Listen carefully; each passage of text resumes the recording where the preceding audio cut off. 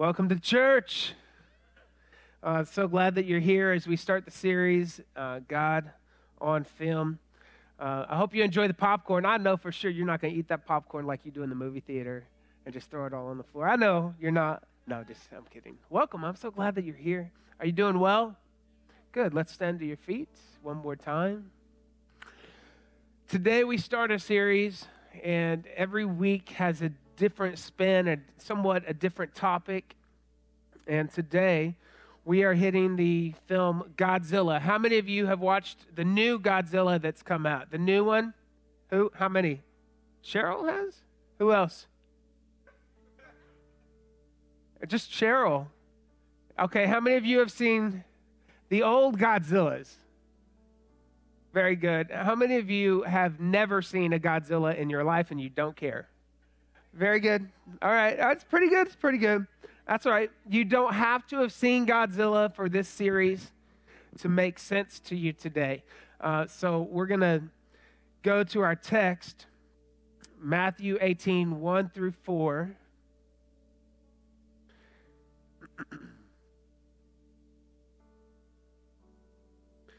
At that time, the disciples came to Jesus and asked, "Who then is the greatest in the kingdom of heaven?"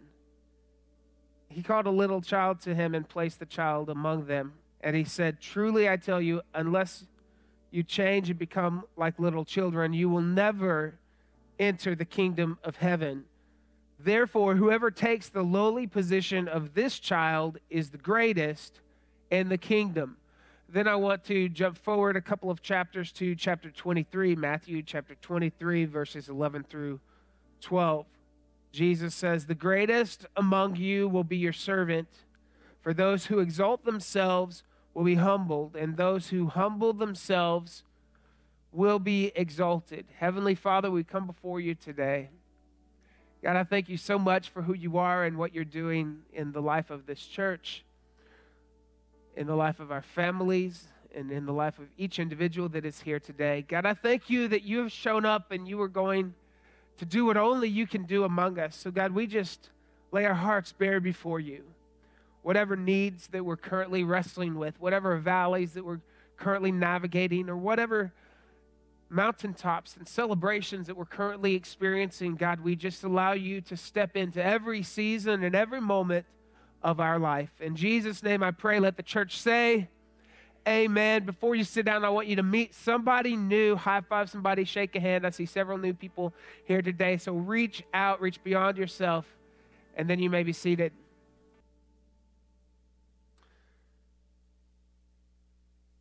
The Exchange Church is a place where purpose is awakened and developed. And if you're new, I just want to say welcome. I'm so glad that you're here. And maybe if you're coming back after a season of being gone, I want to say, don't do that again.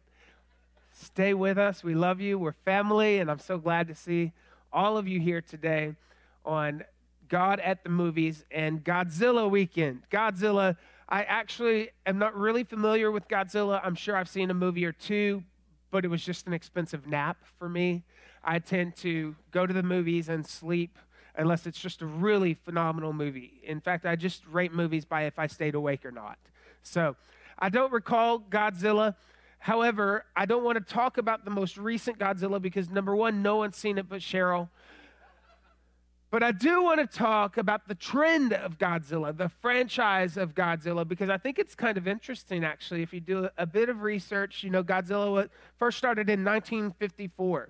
The old version of Godzilla, he was very much the villain. He was out to destroy everything, and it was just a very, chaotic movie. Then there were some number of years before Godzilla was revived, and it was bought over, and the new producers were trying to, revive Godzilla in some way so that audiences would love Godzilla. They wanted to make audiences empathetic toward Godzilla so that they kind of felt sorry for him if he was to get injured or, if he were to get wounded, or as the military were trying to destroy him, the audience would say, "No, don't die, Godzilla."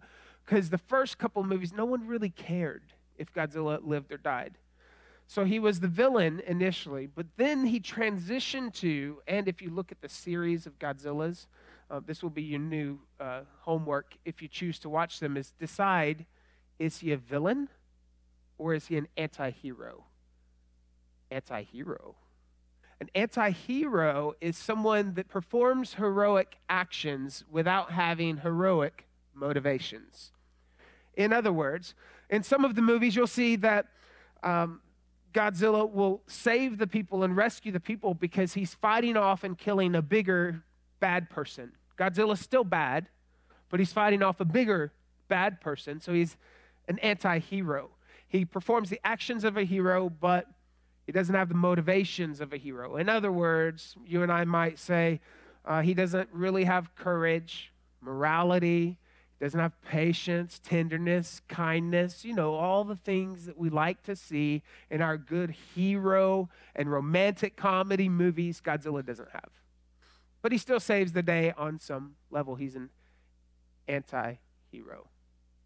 So as I talk about Godzilla, I wanted to really look at the trajectory of who he was throughout the franchise of these movies. And there's only one topic in Scripture that I think really fits better than any other topic in Scripture, of this whole notion of doing the right thing, but having the wrong motivation. Today, I want to talk to you about humility. Humility. Matthew 18, 1 through 4. At that time, the disciples came to Jesus and asked, "Who then is the greatest in the kingdom of heaven?" He called a little child to him and placed the child among them. And he said, "Truly I tell you, unless you change and become like little children, you will never enter the kingdom of heaven. Therefore, whoever takes the lowly position of this child is the greatest in the kingdom of heaven." Humility. You and I are called as children of God to be humble. We don't even know what that means. Honestly, if we're really honest, we know what the word means. We just don't know what it looks like on us. We don't really know how contextually does that play out in the lives of our families, with our coworkers, with our boss, with the policemen, with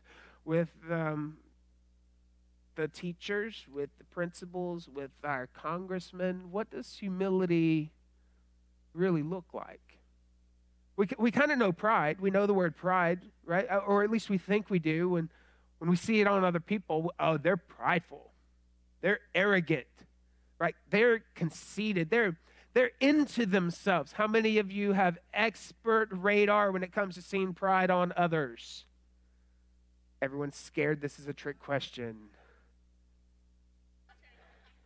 It's not a trick question. Oftentimes, we are experts at seeing things wrong with other people and not really seeing what's going on with us. Pride, in the Bible context at least, pride is simply preferring self-will to God's will. Biblical pride is overcome when we can say with Jesus, "Your will be done in my life." Our pride is destroyed. Our pride is smashed. Our pride is demolished when we can honestly say the right words with the right and true motivation that aligns with those words. "God, not my will, but your will be done in heaven and in earth." Pride often gets in the way of what God wants to do, and pride obviously does not produce humility in our life. James 4:6 says, "God is opposed to the proud, but gives grace to the humble." What would force God to oppose me? James says it's pride. You ever thought about that? God literally says, we're going to step into the boxing rings if you get too arrogant. If you get too prideful, if you think you're all that in a bag of popcorn, I'm going to oppose that. Because you need to understand, if you're a child of God, you need to understand that I'm still the king. I'm supreme. I reign. Oh, I am the beginning and the end. The created never surpasses the creator. Pride can easily develop in our life. Matthew 23:11 through 12. "The greatest among you will be your servant, for those who exalt themselves will be humbled, and those who humble themselves will be exalted." our culture really promotes and celebrates a lot of things that don't look like humility. It celebrates success, it celebrates power, it celebrates ambition, fame, and wealth. And if we're honest with each other, humility really isn't talked about as a personal win. If you look at my resume, it's going to say I'm 5'11" and a half, right? Brown hair, in Jesus' name.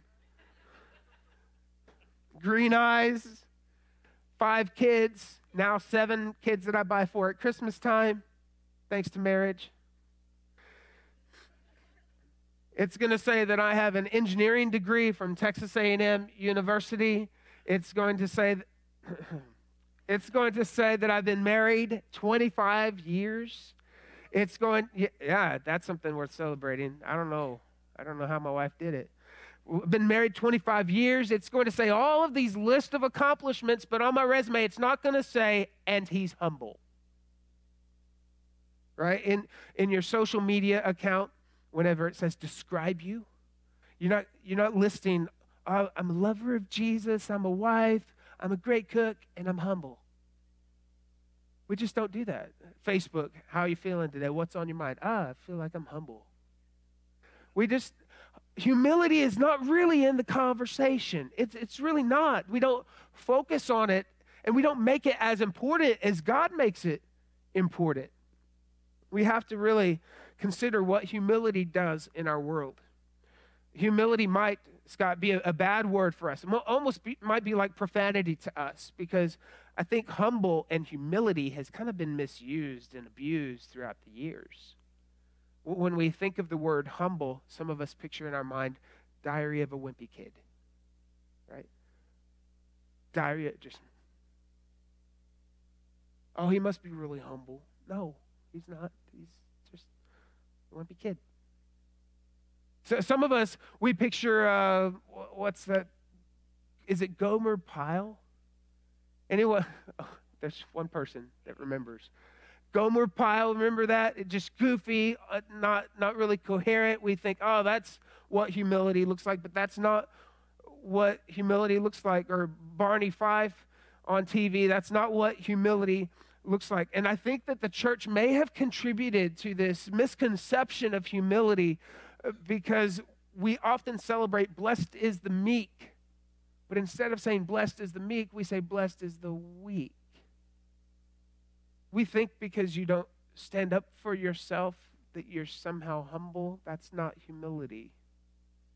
Not standing up for your family is not meekness and not humility. Allowing people to abuse you is not humility. Like, not standing up for the injustices of the world is not humility. Like, there are some things we cannot say, just be still and let God fight our battle. God's wanting to fight the battle through you and I. For example, racism should not exist around us. You and I should not exist. Like, we can't control everyone out there, but it certainly shouldn't happen to those who are calling themselves children of God. There should be zero tolerance for racism. Child abuse should not exist around children of God.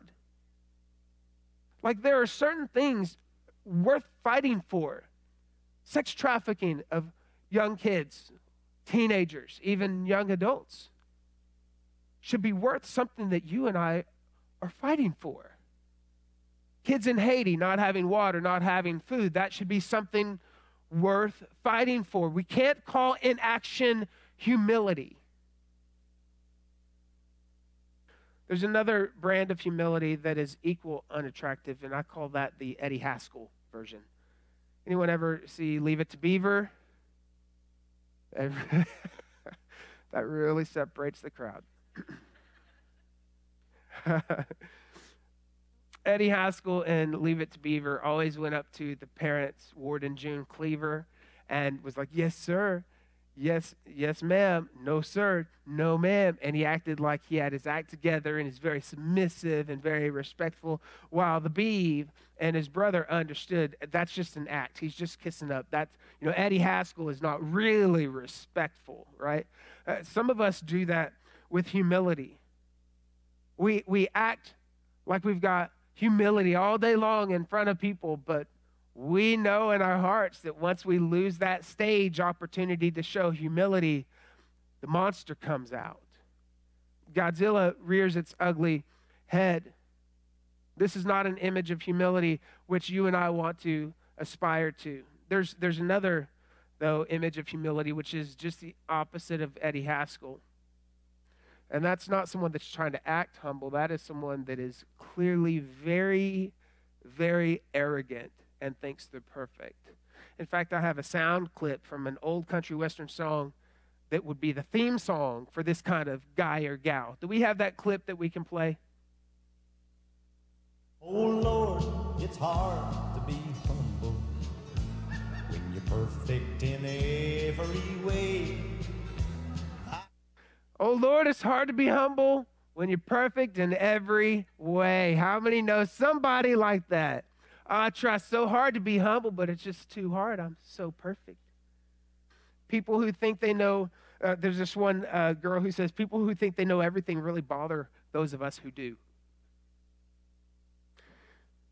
Ted Turner seemed to fit this bill whenever he said, if I only had a little humility, I'd be perfect. And then Lawrence Peter explained this person's approach to humility when he wrote, humility is the embarrassment you feel when you tell people how wonderful you are. That's not humility. These people, unfortunately, are frauds. They're not perfect as they suggest or they assume. And they actually don't even really feel all that important. They feel desperately and deeply inadequate. So they have to put on the mask of arrogance, and they have to put on the mask and become an actor and impersonate someone who is perfect, because they're trying to substitute power, fame, status, and wealth for genuine feelings of self-worth. In fact, when I come across a really arrogant person, I know maybe that's your hot button and you can't stand when you come across an arrogant person. I don't get that offended at them. I feel really sad for them. I feel really sad that they have to put on this charade and this game of acting so perfect because they are too uncomfortable in their own skin. This is probably what Jesus was talking about in our text for today, where he says, for whoever exalts himself will be humbled, and whoever humbles himself will be exalted. The contemporary English version puts it this way: if you put yourself above others, you will be put down. But if you humble yourself, you will be honored. And then the Message says this. I love this version. If you puff yourself up, you'll get the wind knocked out of you. But if you're content to simply be yourself, your life will count for plenty. There's another reason humility leaves a bad taste in our mouth. I think some of us think that humility means humiliation, and that's not true. You can actually be humble and be very healthy and confident and secure in who you are. There was this story of a church. The pastor was going to be out for a couple of weeks. He needed someone to come in and preach while he was gone, and there was a seminary in town. So they went to the seminary, and he said, do you have any of your students that could step in for a couple of weeks and just preach a sermon, keep the church going? And they said, oh, we know just the guy. This guy has been in school. This is now year 3, and he's made all A's, and he's doing fantastic. He's well put together. He'll be great. So they went to the student, got him lined up. He was going to preach for the 2 weeks on the Sunday for the pastor that's going to be gone. And he shows up that Sunday. And man, he is just prepared, and he is so full of himself. And he just realizes that he is the gift to the church in that moment. Like, the seminary student's got his hair perfect, his suit is pressed, his tie is tied just perfectly, and he walks up to the platform so confident and full of himself, and he walks up to the pulpit, and he realizes that he forgot his notes. He had his Bible, but he forgot his notes. So he opened up his Bible, and he's trying to figure something out, and so he just remembers all that he can remember from the top of his head, and it was awful. He did really horrible, and he closed his Bible, and he thanked the congregation for having him, and he walks off the platform feeling dejected, defeated, destroyed, demolished by this opportunity. At the end of the service, a sweet little lady meets him in the back, and she shakes his hand, and she says, young man, if you had walked up onto the platform with the attitude that you walked off the platform with, maybe you would have walked off the platform with the attitude that you walked on the platform with. In other words, had you not walked up so confident in yourself initially, and you would have been more humble and confident in God inside of you, maybe you would have exited the platform feeling really confident in what God had just accomplished rather than feeling so defeated. Because, folks, let me tell you, when pride walks on the platform, God walks off. Humility has to be at work in our life. None of the images of humility are really what Jesus had in mind. We see here the disciples are asking, hey, who's going to be the greatest? And I just imagine what they thought in that moment when he pulls the little kid closer. You know, the kids, the ones that the disciples had just pretty much said, hey, get away from Jesus. Don't bother the master. But Jesus pulls the kids forward and he says, anyone that is just like this is the person that's going to enter the kingdom of God. And maybe the disciples thought, are you kidding me right now? A kid? Like the snot-nosed little kid? For sure, I thought the greatest was going to be Elisha.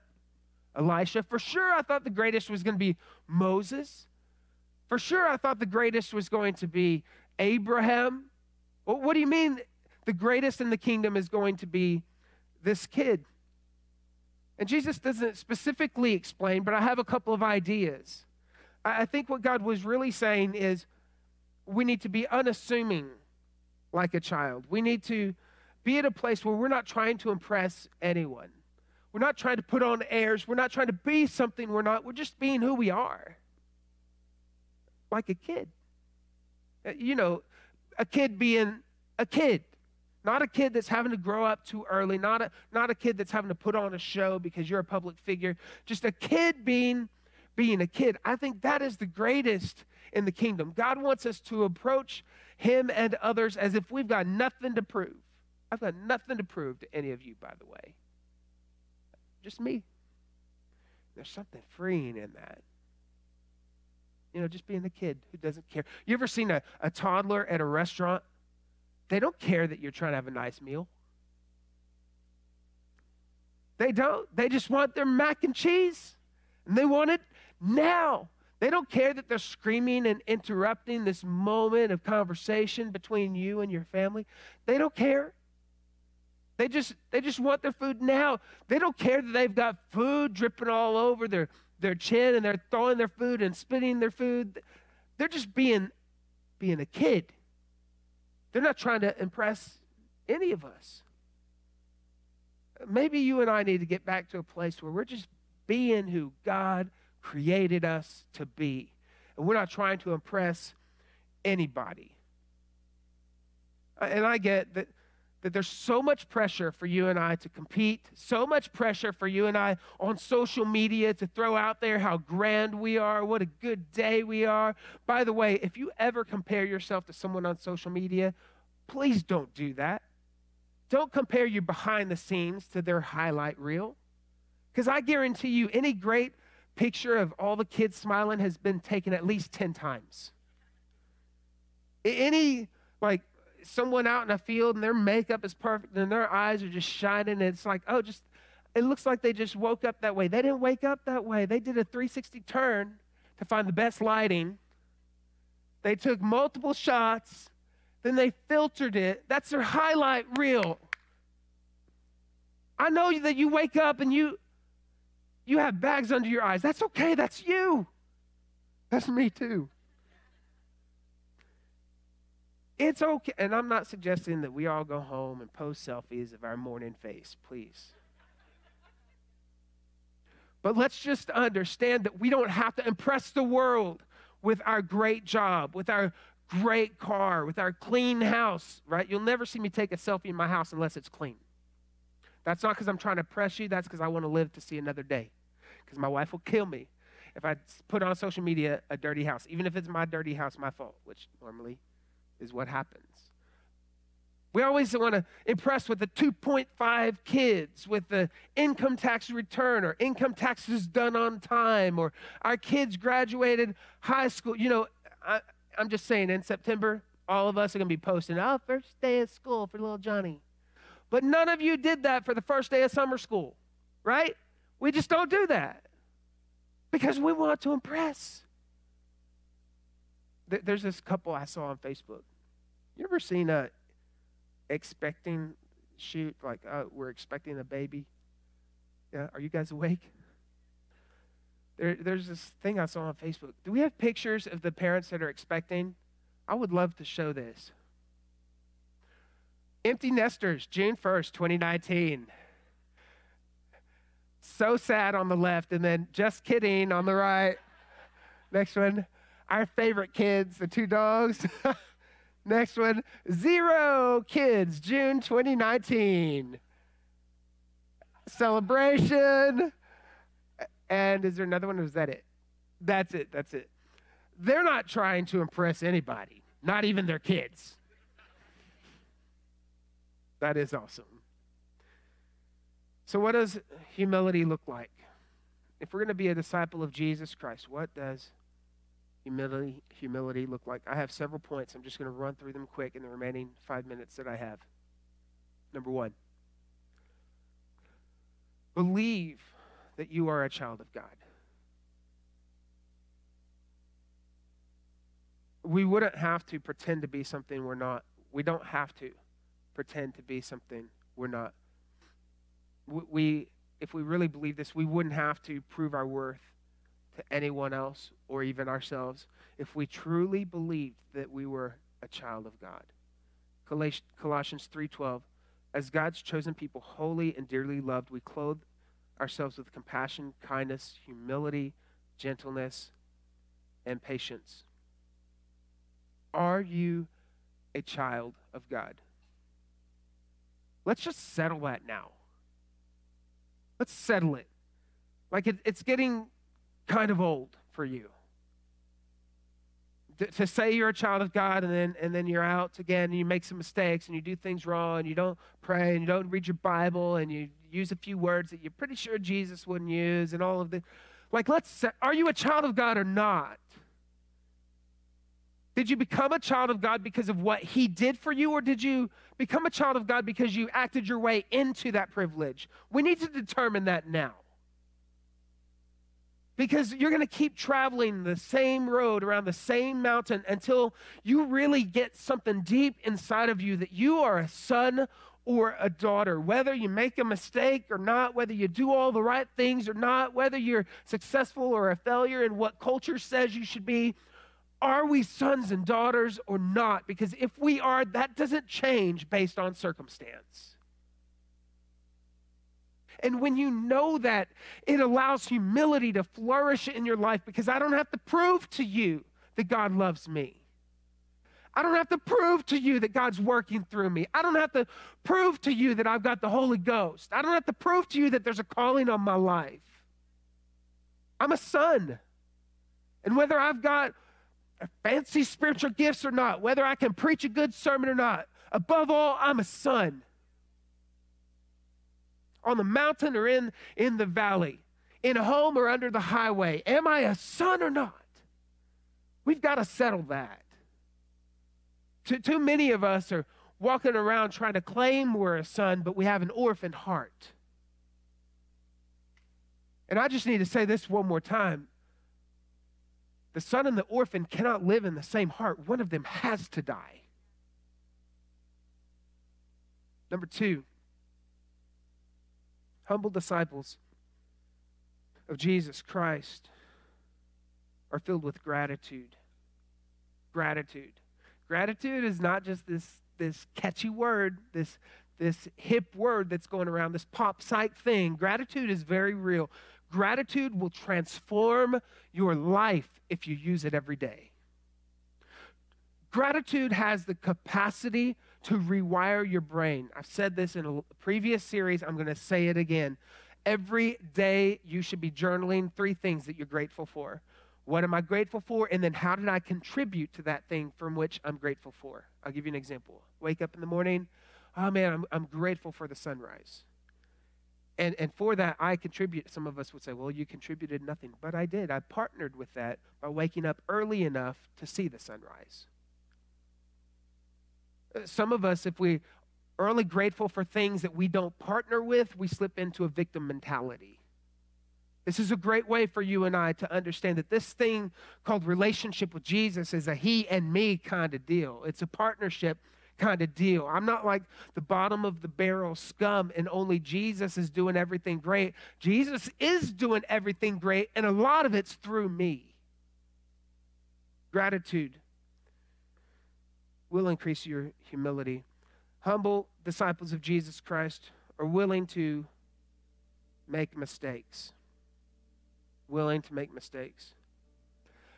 I tend to get in the most trouble when I'm the surest about something. Anyone else out there like that? Oh man, I'm just certain. I am sure that he did this, she did this, or that happened, or they feel this way, or I am just certain that I deserve this, or you know what I mean? I'm like just so certain I get myself in the most trouble. We have to be okay admitting our mistakes. For example, I'll admit one to you right now. You want to hear a mistake that we made this morning, before first service? It was actually around 9:15, and we had music playing in the hallways.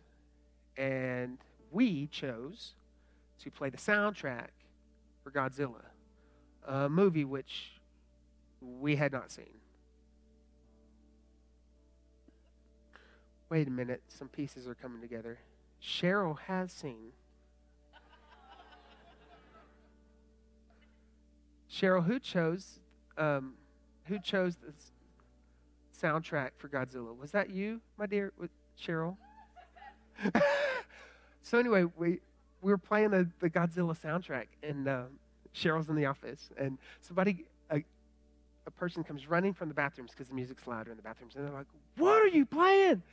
And she says, "Oh, the Godzilla soundtrack." And they're like, "There's profanity!" And so we're dropping bombs in the bathroom in more than one way. And so we changed it real quick. We made a mistake, right? And we had so many first-time guests in first service. Welcome to church. Welcome to church. We just admit our mistakes, but also the next point is humble disciples of Jesus Christ are willing to laugh at themselves. Come on, have some fun. Cheryl, let's laugh that you made that mistake, girl. Just let it loose. Laugh at yourself. The other day I was at this place. It was a couple weeks ago when it was storming and lightning and thundering and all that. And, they kept saying tornadoes, no tornadoes, but I wanted to see tornadoes, so I was kind of disappointed. But anyway, I'm in a building, and I have to run to my car, which is probably from here to the back of the auditorium, and it's pouring down. But I don't have time to wait in the building. I've got to get to my next appointment. And there are cars all there, and I saw a couple people sitting in their cars. I don't know them, but I saw that they were in there waiting for the storm to pass. But I didn't have time, so I figured I'm just going to go to my car real quick. I'm going to jog to my car, and then I'll dry off when I get in the car. And so I leave the building, and I'm walking real quick about halfway, just trying not to slip because I would hate that. But I'm walking, and all of a sudden, lightning and thunder, the loudest I've ever heard in my life, I am pretty sure it was 6 inches from me, hits, and I drop to the ground. And all in like a matter of 3 seconds, I'm like, should I act like I fell? I tripped. I'm scared. I don't know what to do. So I stand back up to my full 5'11" and a half inches, like I ain't scared, and then I just walk slow. What an idiot I look like. I just walk, I ain't scared. I ain't scared. Like I'm jogging, I fall, and then I stand up. I get in the car, and I'm like, stupid. I hope nobody knows me. And it was ridiculous. We have to be able to laugh at ourselves. You know the beauty of learning to laugh at yourself? When you can truly learn to laugh at yourself, the laughter from others doesn't faze you. Humble disciples of Jesus Christ can accept appreciation for a job well done. There's nothing worse than a falsely humble person that can't even receive a good job. Do you know what I mean? Like, out in the hallway, oh, great job, Lexi, singing today. Great job on that song. She's going to say, oh, thank you so much. But someone with false humility would say, oh, no, it was just the Lord. The Lord sounds like Lexi? There was this one guy one time, he sang, and it got complimented. And he's like, oh, no, it wasn't me, it was the Lord. And I was thinking, well, if that's the Lord, please tell him to stop singing, because I know the Lord sings better than that. A pastor friend of mine told him that. And we have to be okay just saying thank you. Why do we get so funny and weirded out when people compliment us? That's just our insecurity. You know, if somebody tells you you're pretty, ladies, or guys, I guess, just say thank you. Don't get so weird. Don't make it more awkward. You know, like somebody says, oh, you're a good dad on Father's Day. Don't tell them all the times that you've raised your voice at your kids to justify the fact that you're not a good dad. Just be gracious and say, you know, thanks. I am, aren't I, on most days? A good dad. Like when someone at the restaurant says, oh, your kids are so good and obedient, don't tell them what your kids do at home every day. Just say thank you, right? Just say thank you. When people compliment us, we have to get better. Humility doesn't say we're not good. Humility is able to receive a compliment and not allow our ego to expand. Humble disciples of Jesus Christ are willing to learn from anyone. I learned a long time ago that if I am a student, everyone is a teacher. Doesn't matter how much experience they have, doesn't matter how old they are, doesn't matter how mature they are, doesn't matter how much they know Jesus. If I'm a student, everyone is a teacher. I'd like our prayer team to come as you all stand to your feet today.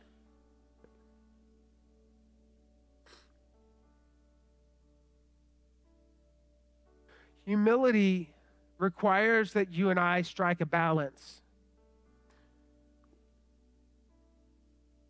We feel no need to act important because we are important. We don't need to pretend we are somebody because we are somebody. You are a child of God. We can be confident without being puffed up, humble without being a doormat. So today, I just want to extend an opportunity to you as our prayer team is here. Just because you come to the front doesn't mean you're prideful and arrogant. That's not what this is about.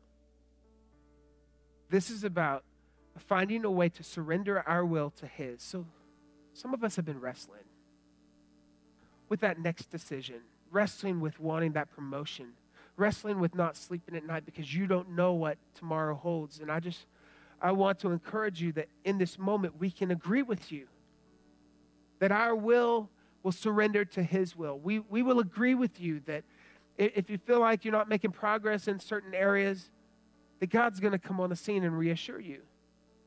And so as we worship today, I'm going to ask you guys to sing with us, but more importantly than that, to investigate your own heart and find the areas where you need surrender, and let us pray with you.